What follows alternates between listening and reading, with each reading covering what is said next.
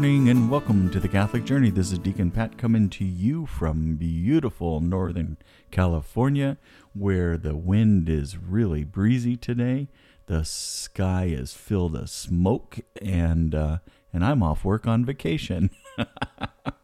Hey, I'm a little bummed. I was supposed to be actually in Ireland right now with my 5 brothers. We had planned this trip for quite some time, and we were going to spend a week in Ireland, and we had an Airbnb was going to be our home base, and we had a nice big kind of luxury van that we rented, and we were going to circle the island and see lots of beautiful places and spending a lot of quality time together, and this dang coronavirus ruined it all. So we were holding out month after month after month to see what was going to happen. I started to get a little disillusioned when I saw that Ireland was quarantining all visitors from other countries, or at least from the United States, with a 14-day quarantine where you arrived, and we were going to be there for a week, so that made no sense at all. But then finally the airline actually canceled our plane tickets. So that was the end of that. And so we canceled it. It's kind of nice it took it out of our hands. We didn't even have to make a decision because we didn't have any way to get over there. So hopefully, God willing, we can do it next year. Hopefully the health of all my brothers will be okay, and we will be able to spend some time next year. It's really interesting. I've been trying to figure out how I'm going to squeeze all this in. I also wanted to do another pilgrimage next year. I was hoping to walk the Way of St. Francis. They got this wonderful pilgrimage. I think some of you remember my brother Tim and I did the Camino de Santiago, the Way of St. James, a few years ago, where we walked across Spain. They have something similar to that, and it's called the Way of St. Francis. And you start in Florence, Italy, and you walk south across the country through many of the little towns, villages, and cities. So starting in Florence, you make your way to Assisi, and then eventually from Assisi to Rome. I'm hoping to do that next year. I did send out an email to some of my friends with a feeler, I guess, to see if anyone would be interested. Although I got to tell you, we went with a group last time when we did the Camino de Santiago, and we started off with the group, and then about halfway through it for us anyway, my brother Tim and I split off from the group and did the rest of it ourselves, and that was great. It was kind of like the best of both worlds. We had the camaraderie of the group and experiencing things together as like-minded Catholics, and then I had the intimacy of just quite a few days with my brother Tim, and that was quite nice. I'm gonna take a little sip. Sorry, you guys. A sip of water, that is. It's too early in the day. It's only 12 o'clock. Anyway, so that's where kind of my heart is right now. A little bummed because I'm on vacation and I'm sitting at home when I could be in Ireland. But God's ways are not our ways, and I'm sure there's a hidden message in here that I haven't revealed yet. Well, I wanted to spend a little bit of time. I want to quickly read the gospel from last Sunday, and then maybe we could reflect on that a little bit. It was a nice short little gospel from the Gospel of Matthew, and it goes like this. Jesus said to his disciples, "If your brother sins against you, go and tell him his fault between you and him alone. If he listens to you, you have won over your brother. If he does not listen, take 1 or 2 others along with you, so that every fact may be established on the testimony of the 2 or 3 witnesses. If he refuses to listen to them, tell the church. If he refuses to listen even to the church, then treat him as you would a Gentile or tax collector. Amen, I say to you, whatever you bind here on earth shall be bound in heaven, and whatever you loose on earth shall be loosed in heaven. Again, amen, I say to you, if 2 of you agree on earth about anything for which they are to pray, it shall be granted to them by my heavenly Father. For where 2 or 3 are gathered together in my name, there am I in the midst of them." The Gospel of the Lord. Praise to you, Lord Jesus Christ. Well, that was one of the readings from this past weekend. We had another reading. We started off the first reading was from Ezekiel. And then we had a second reading that was shared from Romans. And they all had to do with a theme, really a theme of correction. In the Catholic Church, we like to call it fraternal correction. And it has to do with when someone's veering off the path or acting un-Catholic and un-Christian-like. It is really our duty, if we love that person, to bring that to their attention and give them the opportunity to make some correction and to reunite in a life that is really centered towards connection with God. And if you listen to the gospel, you probably picked up on a couple of themes with that. And one of the first things it says is, if your brother sins against you, go and tell him his fault between you and him alone.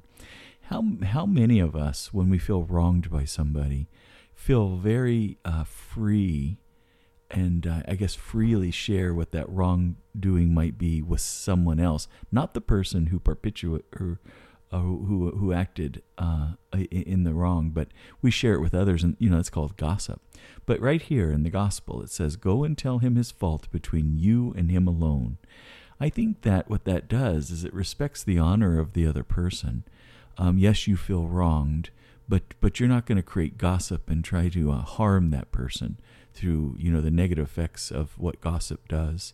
But you go right to the person themselves, and you're showing that you're honoring them, and you're actually revealing that the harm that was done, the hurt, because sometimes they're not even aware of it. Sometimes they are. But when you meet with somebody face to face and eye to eye, and you can share that you've been harmed in some way or hurt in some way, it has a much different effect than if you received it by email. And I think we all see that in social media. People are so free to write things and to spread gossip and rumors and to act in certain ways that most of the time they would never act that way if they were sitting eye to eye to the person that they're offending. And so I think that's some good advice from Jesus. Of course, all his advice is good. But I think that's good advice for us to really reflect on in our own lives. And I know I'm guilty of this, and I can work on that as well. And then it continues on. If he listens to you, you have won over your brother. If he does not listen to you, take one or two others along with you, so that every fact may be established on the testimony of the 2 or 3 witnesses. And I think that's something to think about, and that really has to do with our community. If someone's acting in such a way that's contrary to the faith, or they're acting some way that's harming others, and if he won't listen to you, maybe grab a couple of people that are important in this person's life. What do we call that? Is that like an intervention? And let them know, and hopefully in kindness and love, really the magnitude of what their actions are creating. I think so often people do things and they think if it's done in secret, or if it's not done, I guess directly to people, that what is the harm?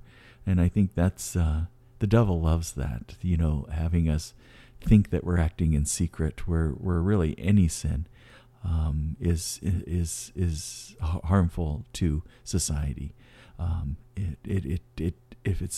If we're not building up Christ, if we're not living holy and righteous lives, it deteriorates, even if it's deteriorating our own soul. And as we deteriorate our soul, or we separate ourselves from God, how is that helping the community out as a whole? When we're supposed to be in communion with the community, and then also helping to build each other up. If we're tearing ourselves down, what do we have left in ourselves to build others up? Just something to ponder and to think about. And then if the 2 or 3, if that intervention won't help, and then it says, if take 1 or 2, along with you, so that all the facts can be established. If he refuses to listen to them, tell the church. If he, and that's when you maybe can have your pastor, a deacon, a religious, an elder of the community, especially if this person is a practicing Christian or Catholic. You get them involved, and you're hoping by their involvement, it's not to help in any shame in any way or tattling on somebody. It's actually you're asking, for God's grace to really to intervene and that maybe having this person come, especially if it's someone from the church that was respected by the perpetrator of the sin or the act, that they can pray together and ask for God's grace to kind of enlighten and to strengthen, especially if you're Catholic. It's wonderful when you can have the sacraments. Bring an opportunity for that person to have confession. Confession often, breaks those shackles of the vice that so many of us struggle with, and allows God's grace to fully penetrate into our soul, into our being, and to help us, see our actions for what they are, and also gives us the strength and the wisdom to fight them off and to see the damage that it does to those around us. And then finally, the gospel goes on and says, if you've done all of these things and the person still does not want to listen or to change their behaviors or to react in a positive way, to treat them as a Gentile or a tax collector. This was written at a time where for the Jews, and if you were a non-Jew, a non-believer, you were considered a Gentile or like a tax collector, and you were shunned. You were shunned from the community. So if this person is acting anti-Christian, breaking the laws of the church, and you've done all that you can do, and you've even helped the church come to interface with this person, and they reject it, they right out reject it, what they're really doing then is they are excommunicating themselves from really the church. And it says then if you've done all that you can do, and then at that point there is nothing more to do. The act needs to happen within the person themselves. There's nothing more than you can do. God gave them a free will, and it's at that point then you can turn from them and to go on with your life. Very harsh in a lot of ways, don't you think? But Jesus didn't sugarcoat things. I think he spoke the truth. And I think that's one of the problems that we have in our understanding of Catholicism and Christianity is people really connect with the merciful and the forgiving God, which that he is. But he's also a God of justice. And if we make choices in our life and we stick to those choices, and someone has brought to our attention how they're contrary to the faith, and we still decide not to repent and to live an anti-Christian life, by God, there will be judgment for that. And we've heard that through and through the Bible and Jesus' teachings. And here's another example in this teaching as well, to take that to heart, that God is love, he is kindness, he's grace, but he's also just. He's a just God. And he will hold us accountable for our actions, especially when we choose not to repent and to turn from them.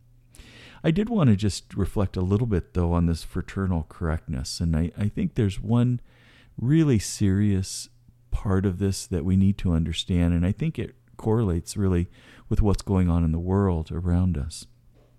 I think for fraternal correctness to work, there has to be a relationship.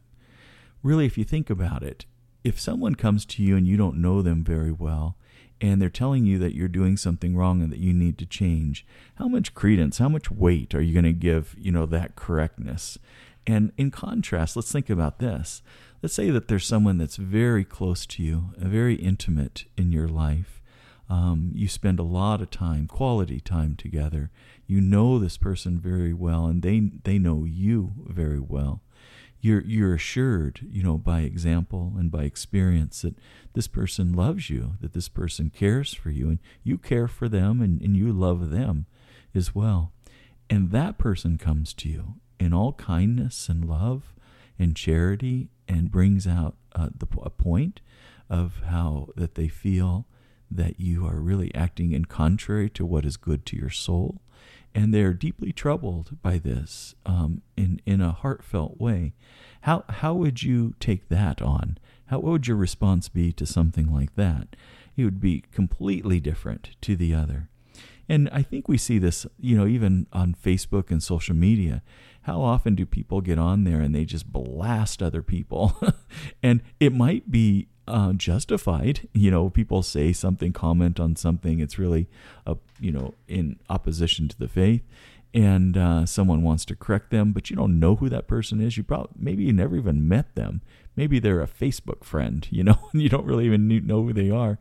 And you get angered by that, and then that starts the tit for tat going back and forth. And because there's no relationship there. And so I think it's really important for us to really think about, our relationships in our life. And then how are we leading by example? And so I think it's real important if you see that someone in your life is maybe going astray, I think before you try to correct them, assure that you have a relationship, a meaningful relationship. You might need to invest some time into just being with that person, being around that person, before you try to give any fraternal correctness. So it's something to think about, in your life, and my life too. The other thing, it brings me, it's related, but it's a little different. Another point I wanted to make, and it was kind of like a modern day parable, but it was a story I once heard, and it was about this wise man, and he was a monk, and he was a spiritual director, and people always wanted to see him, and because he gave such, sage advice.